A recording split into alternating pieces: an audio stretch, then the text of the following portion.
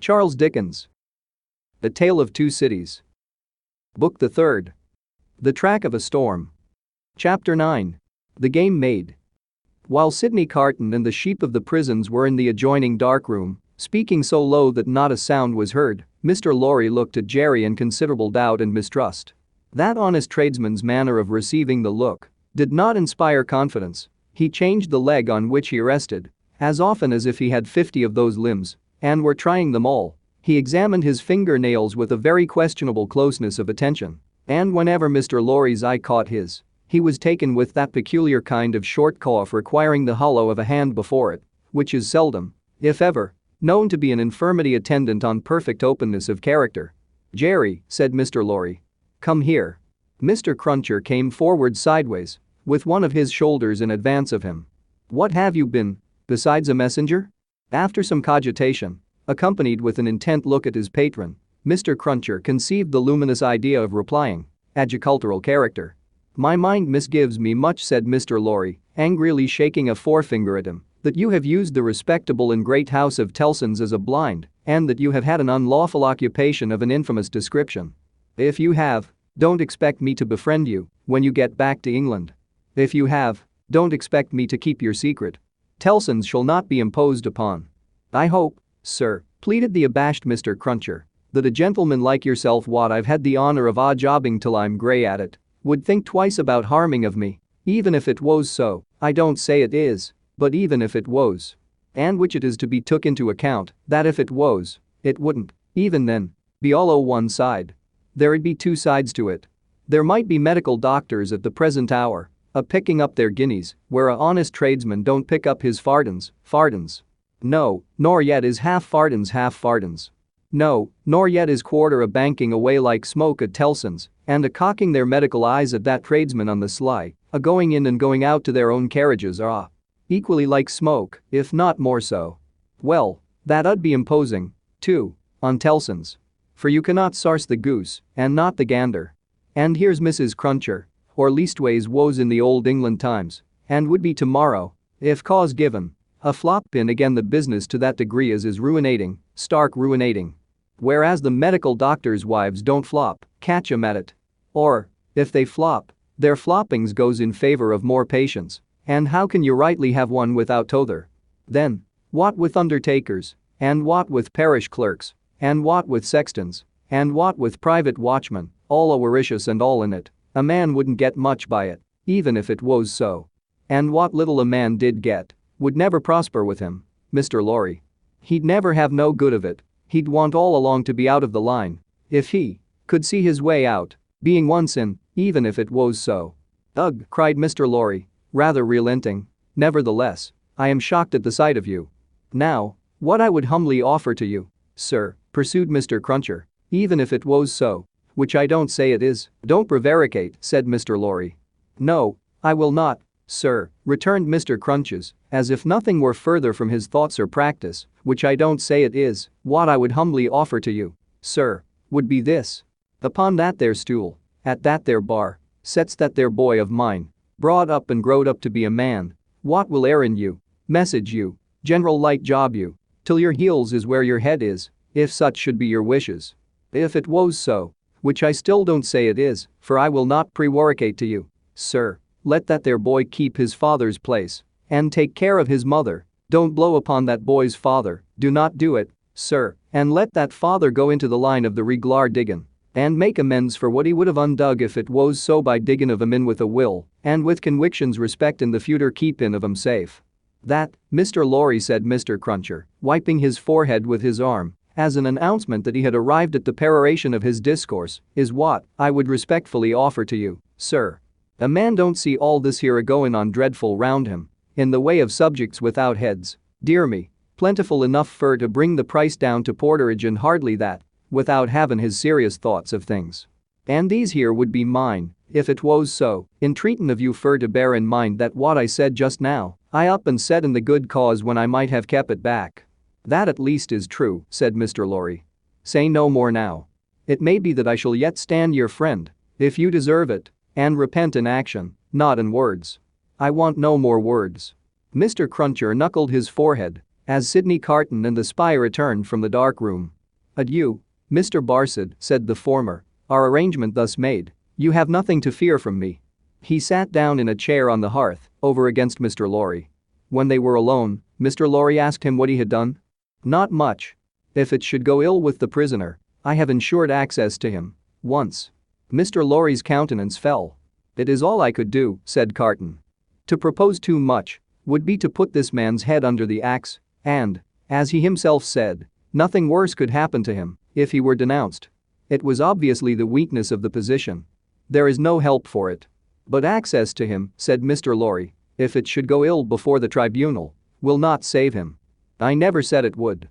Mr. Lorry's eyes gradually sought the fire, his sympathy with his darling, and the heavy disappointment of his second arrest gradually weakened them. He was an old man now, overborne with anxiety of late, and his tears fell. "You are a good man and a true friend," said Carton, in an altered voice. "Forgive me if I notice that you are affected. I could not see my father weep and sit by, careless. And I could not respect your sorrow more if you were my father. You are free from that misfortune, however." Though he said the last words with a slip into his usual manner, there was a true feeling and respect both in his tone and in his touch that Mr. Lorry, who had never seen the better side of him, was wholly unprepared for. He gave him his hand, and Carton gently pressed it. "To return to poor Darnay," said Carton. "Don't tell her of this interview or this arrangement. It would not enable her to go to see him. She might think it was contrived, in case of the worse, to convey to him the means of anticipating the sentence." Mr. Lorry had not thought of that, and he looked quickly at Carton to see if it were in his mind. It seemed to be. He returned the look and evidently understood it. "She might think 1,000 things," Carton said, "and any of them would only add to her trouble. Don't speak of me to her. As I said to you when I first came, I had better not see her. I can put my hand out to do any little helpful work for her that my hand can find to do. Without that.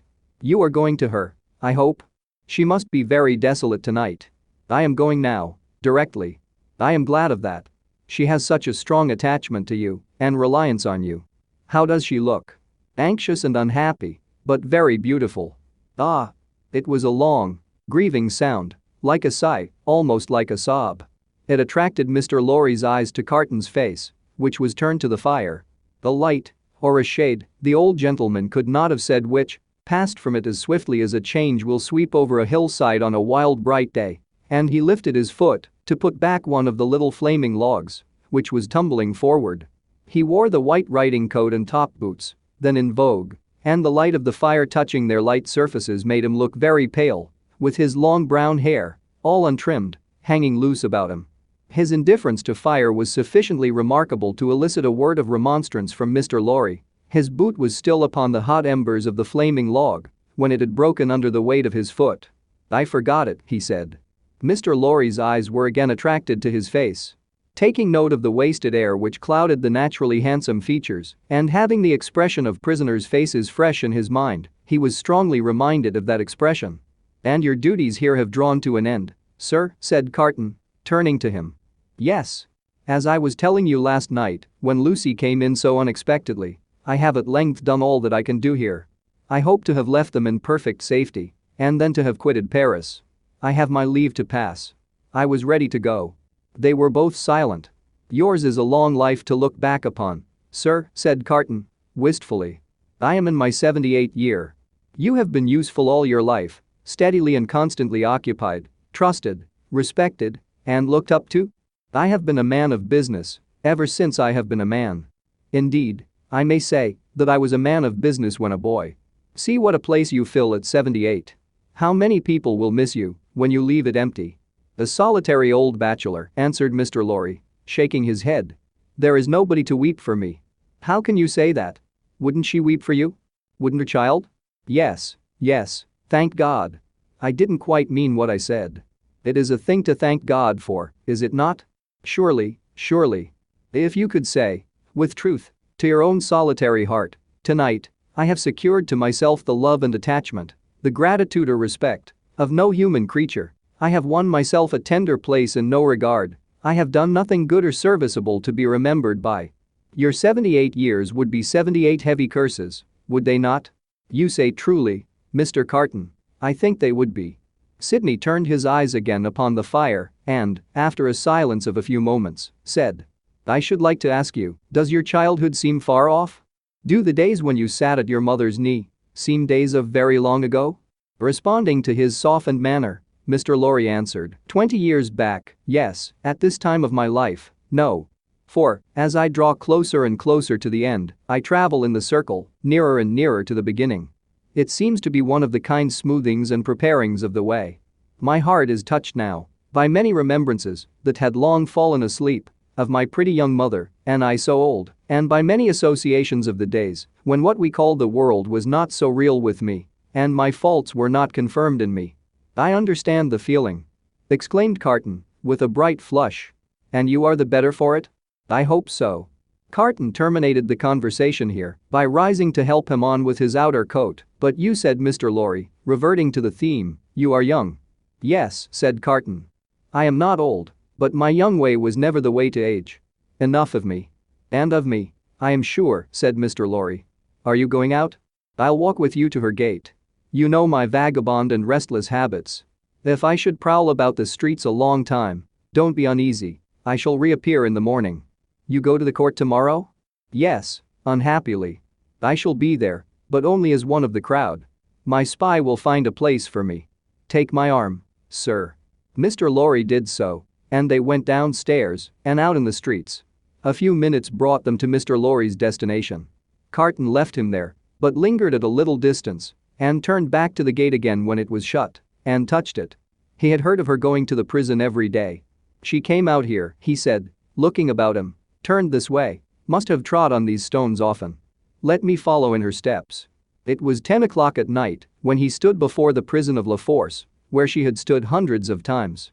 A little wood sawyer, having closed his shop, was smoking his pipe at his shop door.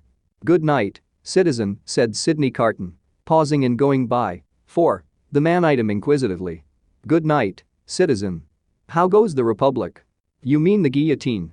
"Not ill. 63 today. We shall mount to 100 soon. Samson and his men complain sometimes of being exhausted." "Ha, ha, ha. He is so droll, that Samson. Such a barber. Do you often go to see him, shave?" "Always. Every day." "What a barber. You have seen him at work?" "Never." "Go and see him when he has a good batch. Figure this to yourself, citizen. He shaved the 63 today in less than 2 pipes. Less than 2 pipes. Word of honor." As the grinning little man held out the pipe he was smoking to explain how he timed the executioner, Carton was so sensible of a rising desire to strike the life out of him that he turned away. "But you are not English," said the wood sawyer, "though you wear English dress?" "Yes," said Carton, pausing again and answering over his shoulder. "You speak like a Frenchman. I am an old student here." "Aha, a perfect Frenchman. Good night, Englishman." "Good night, citizen." "But go and see that droll dog," the little man persisted, calling after him. "And take a pipe with you." Sidney had not gone far out of sight when he stopped in the middle of the street under a glimmering lamp and wrote with his pencil on a scrap of paper. Then, traversing with the decided step of one who remembered the way well, several dark and dirty streets, much dirtier than usual, for the best public thoroughfares remained uncleansed in those times of terror, he stopped at a chemist's shop, which the owner was closing with his own hands. A small, dim, crooked shop, kept in a tortuous, uphill thoroughfare by a small, dim, crooked man. Giving this citizen, too, good night, as he confronted him at his counter, he laid the scrap of paper before him. "Whew," the chemist whistled softly as he read it. "Hi, hi, hi." Sidney Carton took no heed, and the chemist said, "For you, citizen?" "For me. You will be careful to keep them separate, citizen? You know the consequences of mixing them?" "Perfectly." Certain small packets were made and given to him. He put them, one by one, in the breast of his inner coat, counted out the money for them, and deliberately left the shop. "There is nothing more to do," said he, glancing upward at the moon, "until tomorrow. I can't sleep."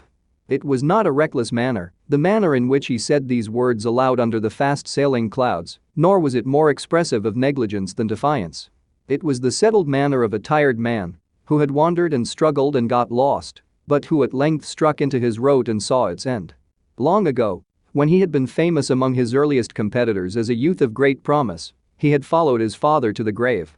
His mother had died years before. These solemn words, which had been read at his father's grave, arose in his mind as he went down the dark streets, among the heavy shadows, with the moon and the clouds sailing on high above him. I am the resurrection and the life, saith the Lord, he that believeth in me, though he were dead, yet shall he live, and whosoever liveth and believeth in me, shall never die. In a city dominated by the axe, alone at night, with natural sorrow rising in him for the 63 who had been that day put to death, and for tomorrow's victims then awaiting their doom in the prisons, and still of tomorrows and tomorrows, the chain of association that brought the words home, like a rusty old ship's anchor from the deep, might have been easily found. He did not seek it, but repeated them and went on. With a solemn interest in the lighted windows, where the people were going to rest, forgetful through a few calm hours of the horrors surrounding them, in the towers of the churches, where no prayers were said, for the popular revulsion had even traveled that length of self-destruction from years of priestly impostors, plunderers, and profligates, in the distant burial places, reserved, as they rode upon the gates, for eternal sleep, in the abounding galls, and in the streets along which the 60s rolled to a death which had become so common and material that no sorrowful story of a haunting spirit ever arose among the people out of all the working of the guillotine. With a solemn interest in the whole life and death of the city settling down to its short nightly pause in fury, Sidney Carton crossed the Seine again for the lighter streets. Few coaches were abroad, for riders in coaches were liable to be suspected, and gentility hid its head in red nightcaps and put on heavy shoes and trudged. But the theaters were all well filled, and the people poured cheerfully out as he passed and went chatting home. At one of the theater doors, there was a little girl with a mother, looking for a way across the street through the mud. He carried the child over, and before the timid arm was loosed from his neck asked her for a kiss. I am the resurrection and the life, saith the Lord, he that believeth in me, though he were dead, yet shall he live, and whosoever liveth and believeth in me, shall never die. Now that the streets were quiet, and the night wore on, the words were in the echoes of his feet, and were in the air. Perfectly calm and steady, he sometimes repeated them to himself as he walked, but he heard them always. The night wore out, and, as he stood upon the bridge listening to the water as it splashed the river walls of the island of Paris, where the picturesque confusion of houses and cathedrals shone bright in the light of the moon, the day came coldly, looking like a dead face out of the sky. Then, the night, with the moon and the stars, turned pale and died, and for a little while it seemed as if creation were delivered over to death's dominion. But the glorious sun, rising, seemed to strike those words, that burden of the night, straight and warm to his heart in its long bright rays. And looking along them, with reverently shaded eyes, a bridge of light appeared to span the air between him and the sun, while the river sparkled under it. The strong tide, so swift, so deep, and certain, was like a congenial friend in the morning stillness. He walked by the stream, far from the houses, and in the light and warmth of the sun, fell asleep on the bank. When he awoke and was afoot again, he lingered there yet a little longer, watching an eddy that turned and turned purposeless until the stream absorbed it and carried it onto the sea. Like me. A trading boat, with a sail of the softened color of a dead leaf, then glided into his view, floated by him, and died away. As its silent track in the water disappeared, the prayer that had broken up out of his heart for a merciful consideration of all his poor blindnesses and errors ended in the words, I am the resurrection and the life. Mr. Lorry was already out when he got back, and it was easy to surmise where the good old man was gone. Sidney Carton drank nothing but a little coffee, ate some bread, and, having washed and changed to refresh himself, went out to the place of trial. The court was all astir and abuzz when the black sheep whom many fell away from in dread pressed him into an obscure corner among the crowd. Mr. Lorry was there, and Dr. Manette was there. She was there, sitting beside her father. When her husband was brought in, she turned a look upon him, so sustaining, so encouraging, so full of admiring love and pitying tenderness, yet so courageous for his sake, that it called the healthy blood into his face, brightened his glance, and animated his heart. If there had been any eyes to notice the influence of her look on Sidney Carton, it would have been seen to be the same influence exactly.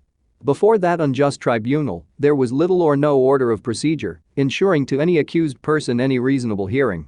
There could have been no such revolution if all laws, forms, and ceremonies had not first been so monstrously abused that the suicidal vengeance of the revolution was to scatter them all to the winds. Every eye was turned to the jury. The same determined patriots and good Republicans as yesterday and the day before, and tomorrow and the day after. Eager and prominent among them, one man with a craving face and his fingers perpetually hovering about his lips, whose appearance gave great satisfaction to the spectators. A life-thirsting, cannibal-looking, bloody-minded juryman, the Zoc 3 of St. Antoine. The whole jury, as a jury of dogs impaneled to try the deer. Every eye then turned to the 5 judges and the public prosecutor. No favorable leaning in that quarter today. A fell, uncompromising, murderous business meaning there.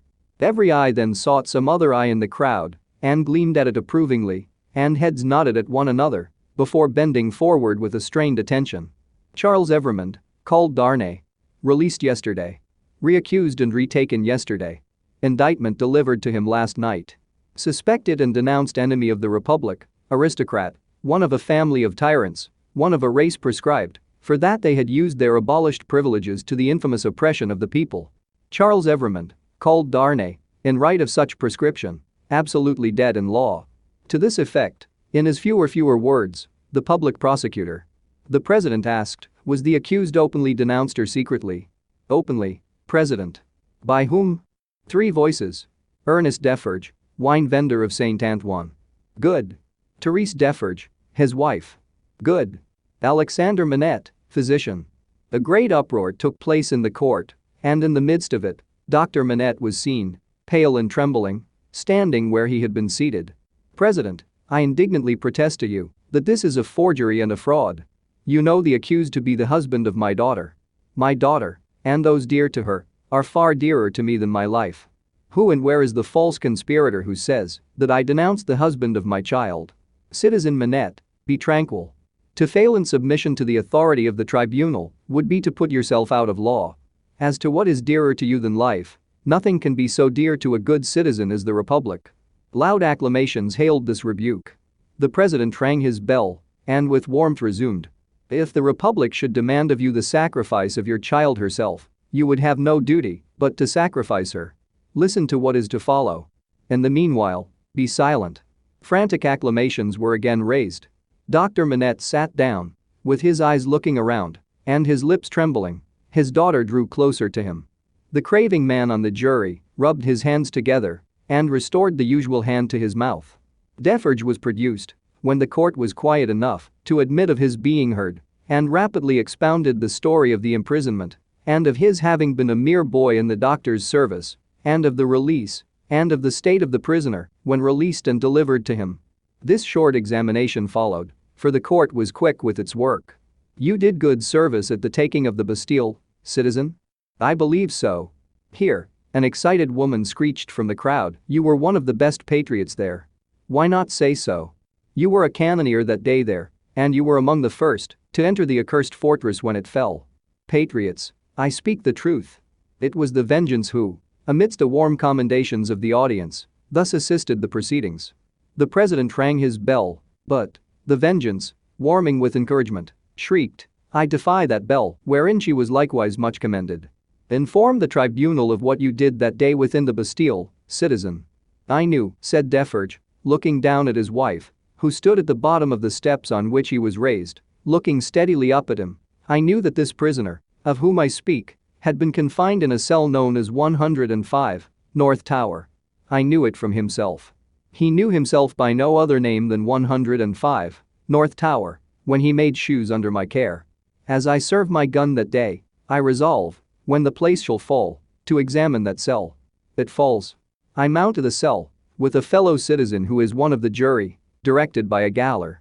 I examine it, very closely.